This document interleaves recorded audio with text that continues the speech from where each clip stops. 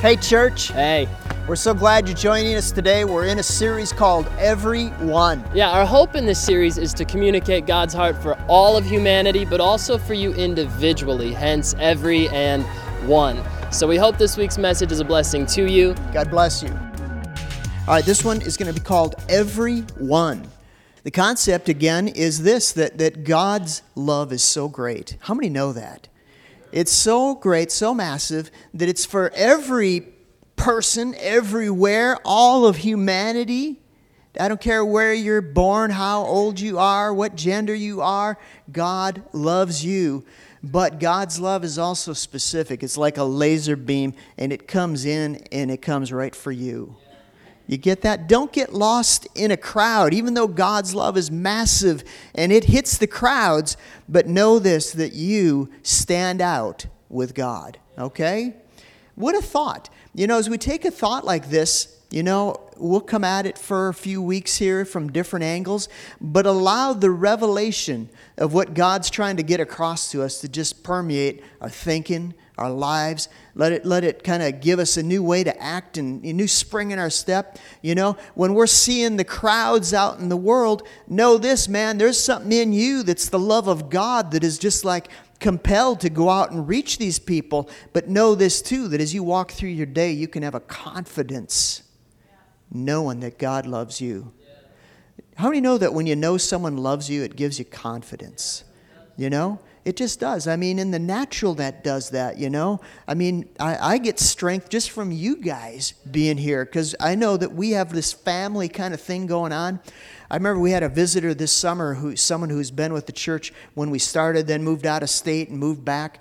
And they just commented to me in the foyer. They said, wow, there's a really good thing going on here. I said, yeah, I agree. And they said, you know, it's just this whole family atmosphere. It's like when somebody walks in the door at church, you're going, yeah, all right, there's Agnes. Oh, yeah, all right, or, you know, let's go get a hug, you know. Yeah! It gives you strength. If that gives you strength, man, where does it take you to just walk in the knowledge that God loves you? You say, I'm important. I'm important to God. Wow. You're not lost in the crowd. You're not a number. All right, a couple verses here this morning to get us going. John 3:16 and 17. Have you ever read those scriptures before? Have you ever seen it at a football game? John 3:16. Do they still do that? I don't even know. Do they? Yeah, someone says, yeah, great. It says this. It says, for God so loved the world. Don't you love that they put that word so in there? He didn't just love the world, but man, let's get dramatic here. He says he so loved the world. I mean, that's the next level. I mean, that goes beyond just even love. And man, it's just way out there. It's number 11 on a scale of 1 to 10. He so loved the world that he gave his only begotten son, that whoever. Now, who's he talking about here? He's talking about you. Whoever. That means anyone. This will work for anyone. Did you wake up this morning and find that gravity was working? You guys all find that? Nobody was floating at the top of the ceiling or anything. You know, was that Mary Poppins where they did that? They were all laughing and floated up to some of you never saw that movie, I bet. Anyway, I mean, yeah, hey. So all of it, you know, gravity was working. It didn't just work at my house. You know, it wasn't just Dana and I that got up and, you know, going to get our coffee and the coffee didn't go. No, it went right down. You know, we drank it right down. You know, at your house, it worked just the same. Well, you know what? It says this, that whoever believes in him shall not perish, but have everlasting life. I'm telling you what, this works for everyone. If you believe in Jesus, if you accept what he did for you, I'm telling you, transformation happens in your life. How many remember the transformation that began in your life when you accepted Christ? You know, I mean, for me, it was like, boom, right away, there was something, whoa, you know. But I tell you what, it doesn't end there at that first initial transformation. It's the beginning of something. It's walking through the door and coming into a whole new world of reality where God's involved in your life. It's amazing. You know, I've watched different people, you know, accept Christ and see the change. You know, Pastor Stephen, I remember, you know, we weren't so sure when he stepped over into life. You know, I wasn't exactly sure. You know, I didn't want to come up to him and get my God, you know, meter out and say, "Are you registering now?" Or my magnifying glass and say, "Huh." But I remember one thing in particular that stood out to me is we were planning a missions trip. It was one of the trips to Europe that we went on. We went to, can you believe it? We as a church went to Europe twice on missions trips. What a great place to go. I just got an email from one of the pastors over there this week. And anyway, but we're announcing, we're telling people, hey, if you want to sign up to go on this trip, you know, pray about it, you know, get your passport, the kind of things that we would say. And I was sitting in my kitchen one day, and Pastor Stephen, back then he wasn't Pastor Stephen, he was Stephen. Stephen had this long hair that would fly down in his face, you know, that was him, you know, had the mop going. So it's like when he was in the band, he could do this and his hair would fly around. Anyway, but I remember it was like around Christmas time or something, because we were making cookies. I don't know, we were making cookies or something in the kitchen, which in our house usually that's Christmas. And he walked up to me and he says, so, you know, you go on that missions trip? I said, yeah, I'm going to go on that trip. He says, you know, when you're over in Europe, are you going to like pray that prayer with people? I mean, you know, he's totally unchurched. He says, are you going to pray that prayer with people? And I had to think, my gears had to turn a little bit, and I thought, oh, he's talking about salvation, you know, receiving Christ. And I said, yeah, we're going to do that. He says, that'd be good. He probably doesn't even remember this. But in my mind, I thought, I get it. He knows something happened when he prayed that prayer. He knows, man, change started happening. He knows this, that God loves him.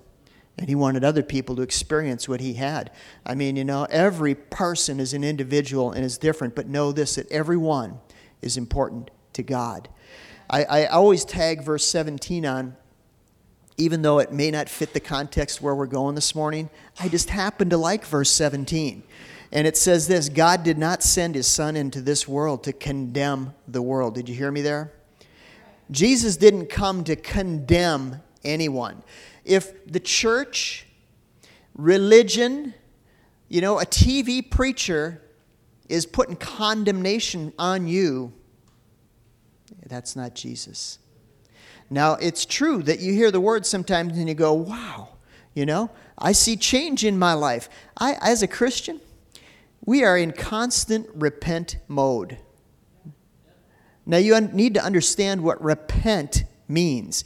You know, repent has meant different things to different people over the years. At one time, I know when I heard the word repent, I envisioned this kind of emotional slobbering, you know, up, you know, at the altar that was routine, you know, all the time, every week.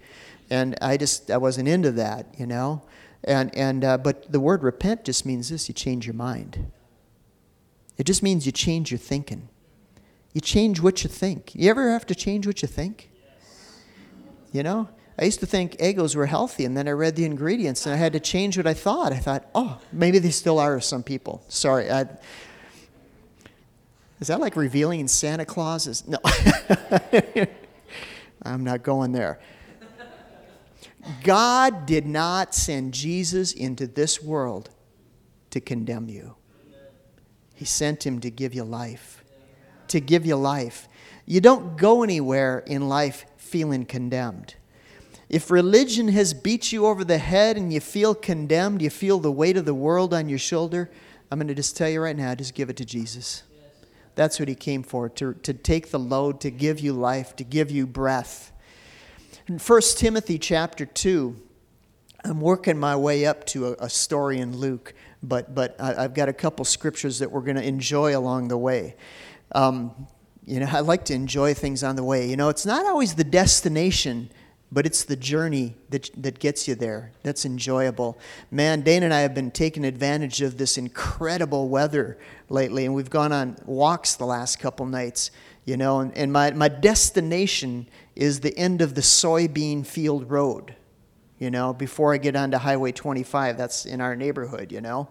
And Dana actually drew a new line so we don't get too close to the traffic. So we just go across this tar line, and that's my destination. But I tell you, most of the joy comes in the whole journey of it.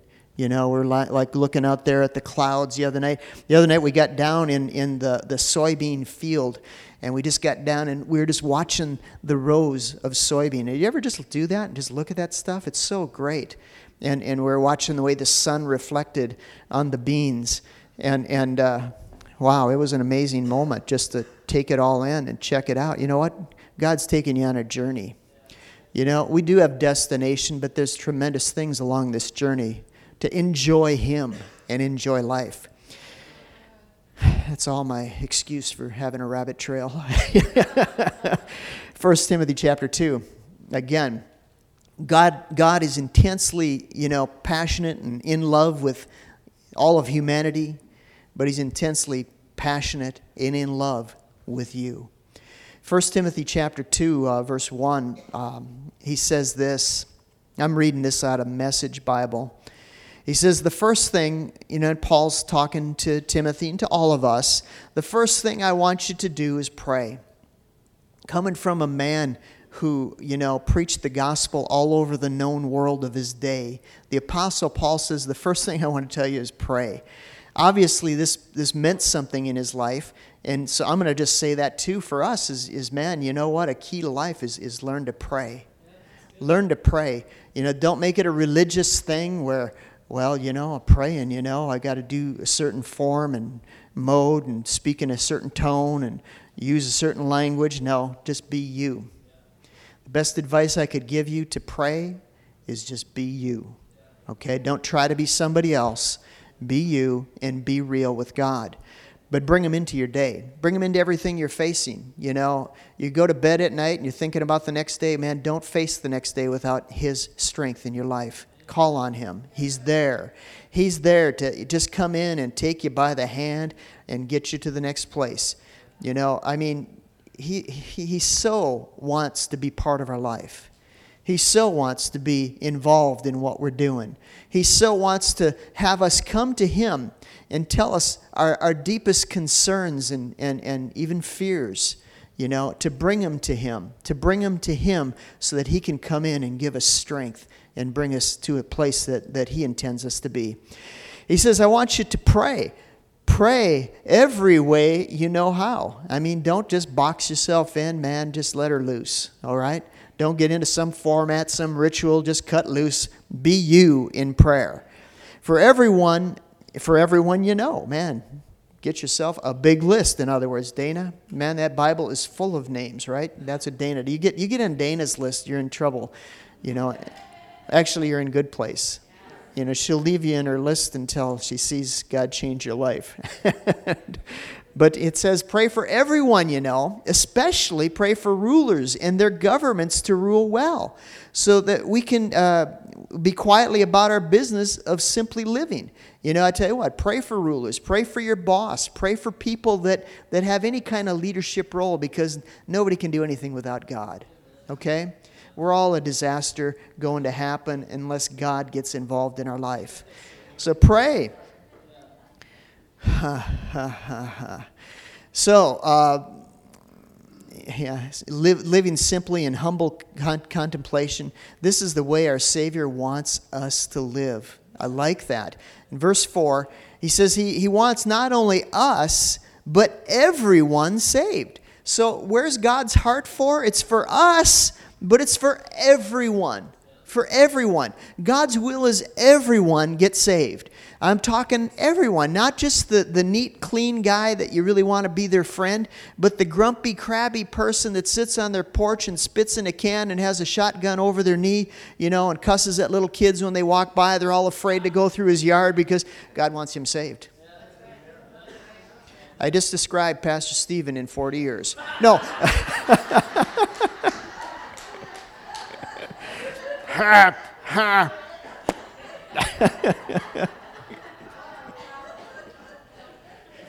All right. He wants everyone saved.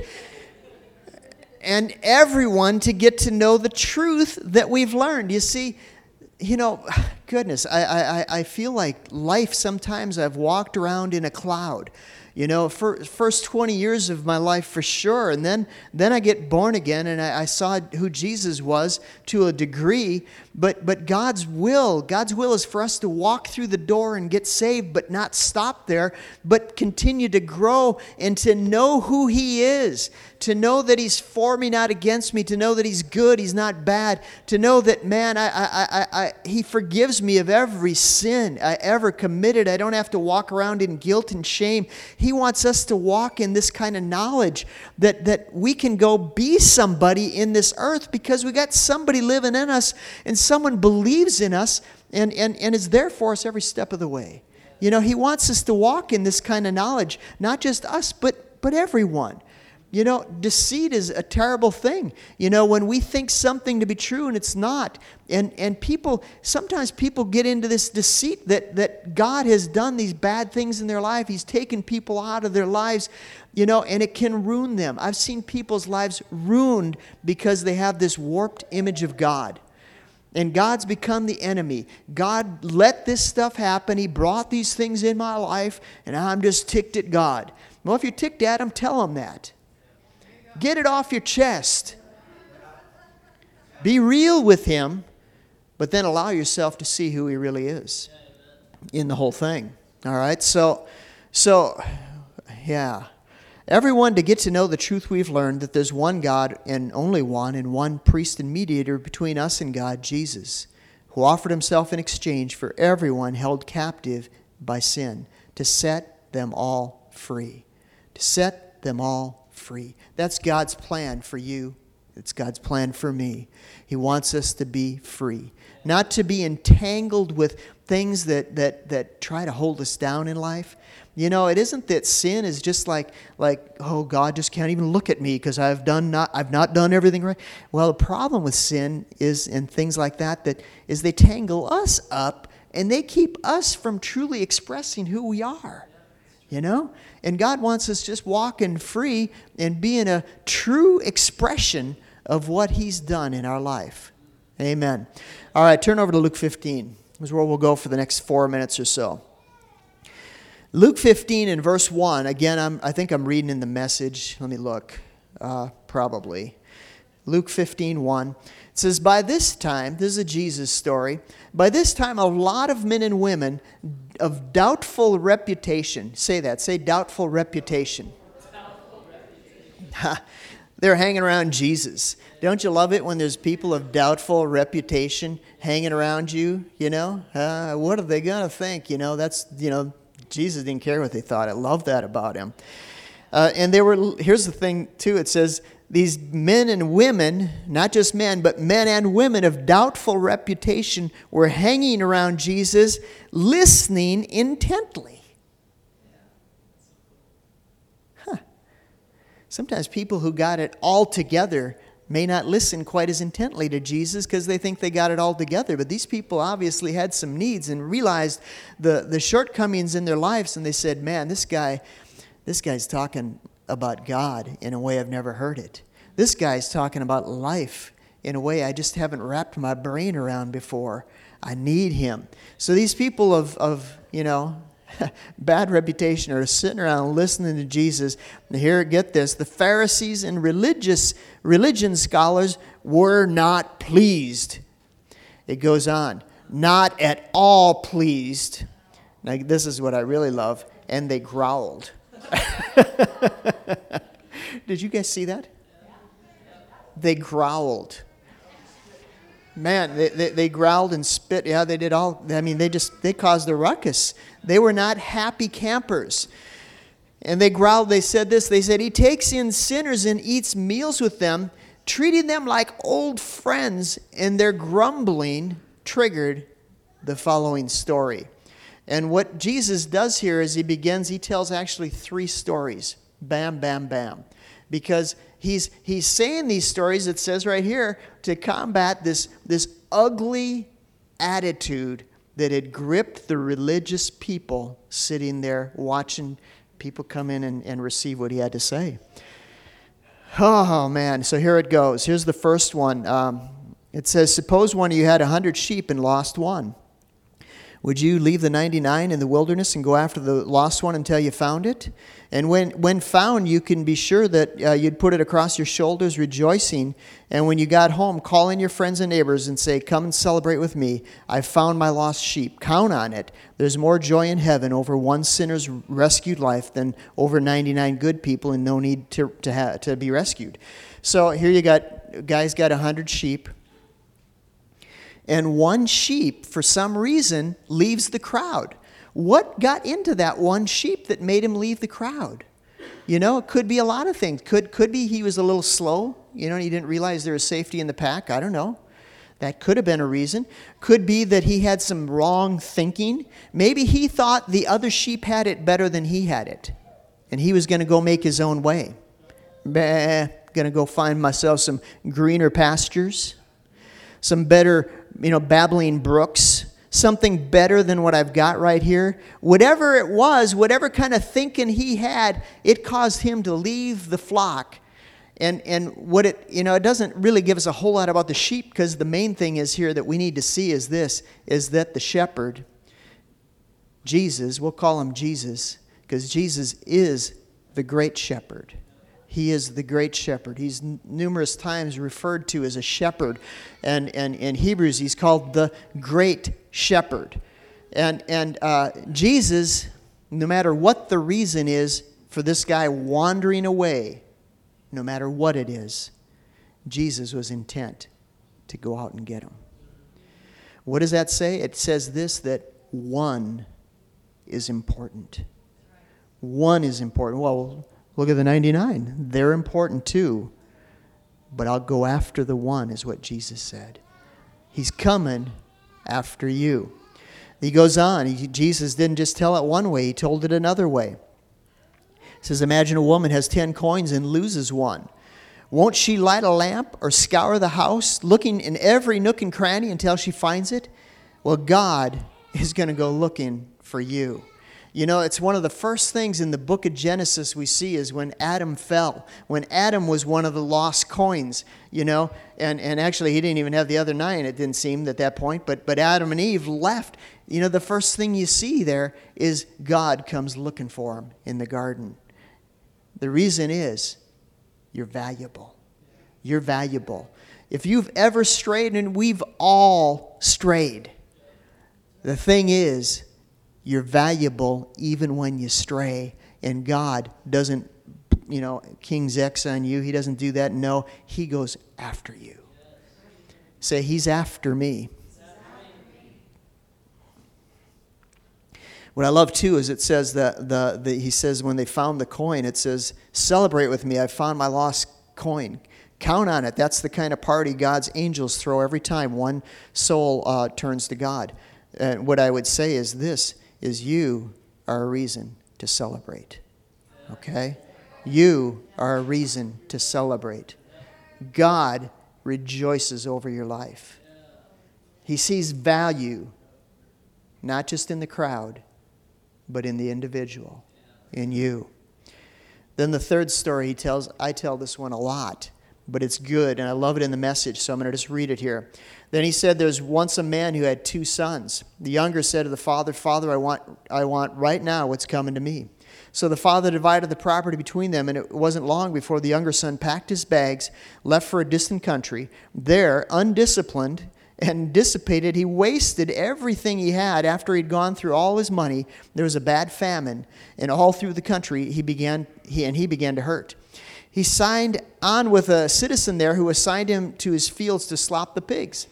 And he was so hungry, he would have eaten the corn cobs in the pig slop. That you got to be pretty hungry to do that, You get hungry enough, anything looks good, I guess. But no one would give him any, so he couldn't even get a hold of this stuff. He fighting the pigs, and the pigs wouldn't give him anything. That brought him to his senses. He said, all those farmhands working for my father sit down to 3 meals a day, and here I am starving to death. I'm going back to my father. I'll say to him, Father, I've sinned against God. I've sinned before you. I don't deserve to be called your son. Take me on as a hired hand. And he got right up and went home to his father. Here's the part I really want to see. Verse 20. While he was still a long way off. Say, a long way off. His father saw him. Get this. His heart pounding He ran out, embraced him, kissed him. And the son started his speech, "Father, I've sinned against God. I've sinned before you. I don't deserve to be called your son ever again." You get this too. The father wasn't even listening. I'm sure this whole journey he's thinking about all that he did wrong. I mean, would we do that? Probably. You know, you think about the right words to say. You know, God isn't interested in your right words. He's interested in your heart.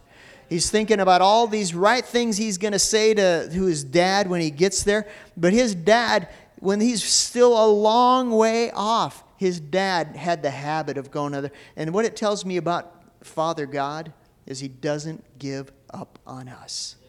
Even when he was a long way off, he saw him, came running, his heart is pounding. The son breaks into his speech. The father here, he wasn't even interested. He didn't even care what he said. All he did was hug, embrace him, put a ring on his finger. And again, this guy, he's always looking for a reason to party. He says, "Let's celebrate now. He's come home." Now, you know, there's so many other things we could glean in this story. We're not going to go there today, but know this, you're important to God. Romans 10 and 11, it says this, that whoever believes on him will not be put to shame. I like that. I don't want to be filled with shame. Believing on him, you'll not be put to shame. There's no distinction between the Jew, the Greek, the Norwegian, the Swede, none of those. The same Lord over all is rich to all who call upon him. And whoever calls upon the name of the Lord shall be saved. Can we just take a moment right now? And I would assume most people here have done this, but maybe there'd be one. Isn't that what we're talking about today? There's a crowd and then there's just one. Maybe there's one here today that you don't know God like you want to know him. Maybe, I guess that'd be all of us. But maybe you've never stepped over and embraced what he did for you through Jesus Christ. What did Jesus do? Well, he went to the cross on our behalf as our substitute. He went there to pay the price for you and I. I like to go to the movies. And if someone says, "Hey, I have paid for your seat," I'd say, "Yeah, all right." You know, well, God paid for our seat in the family of Christ, in the family of God. And he did this, Jesus did this for us, and all we need to do, as we've read already, is believe it in our heart and receive it. The Romans verse I just read says, "Everyone who calls on the Lord shall be saved." There's no magic words. It's not a magic formula. It's a heart cry to God that he hears, he picks up on. I'm telling you, it might just be a squeak, and he hears it, comes running, and embraces you. And what do we know what he does then? He parties. Okay? Can we pray this together? Say, "Father God, I thank you that you love me. I'm important to you, important enough that you come running after me. Well, right now, I receive what Jesus did for me. Come into my life and be real to me. Help me to know you better every day. In Jesus' name, amen." Thank you for listening to Liberty Christian Center's podcast. To partner with this ministry or for any additional information, please visit libertychristiancenter.org.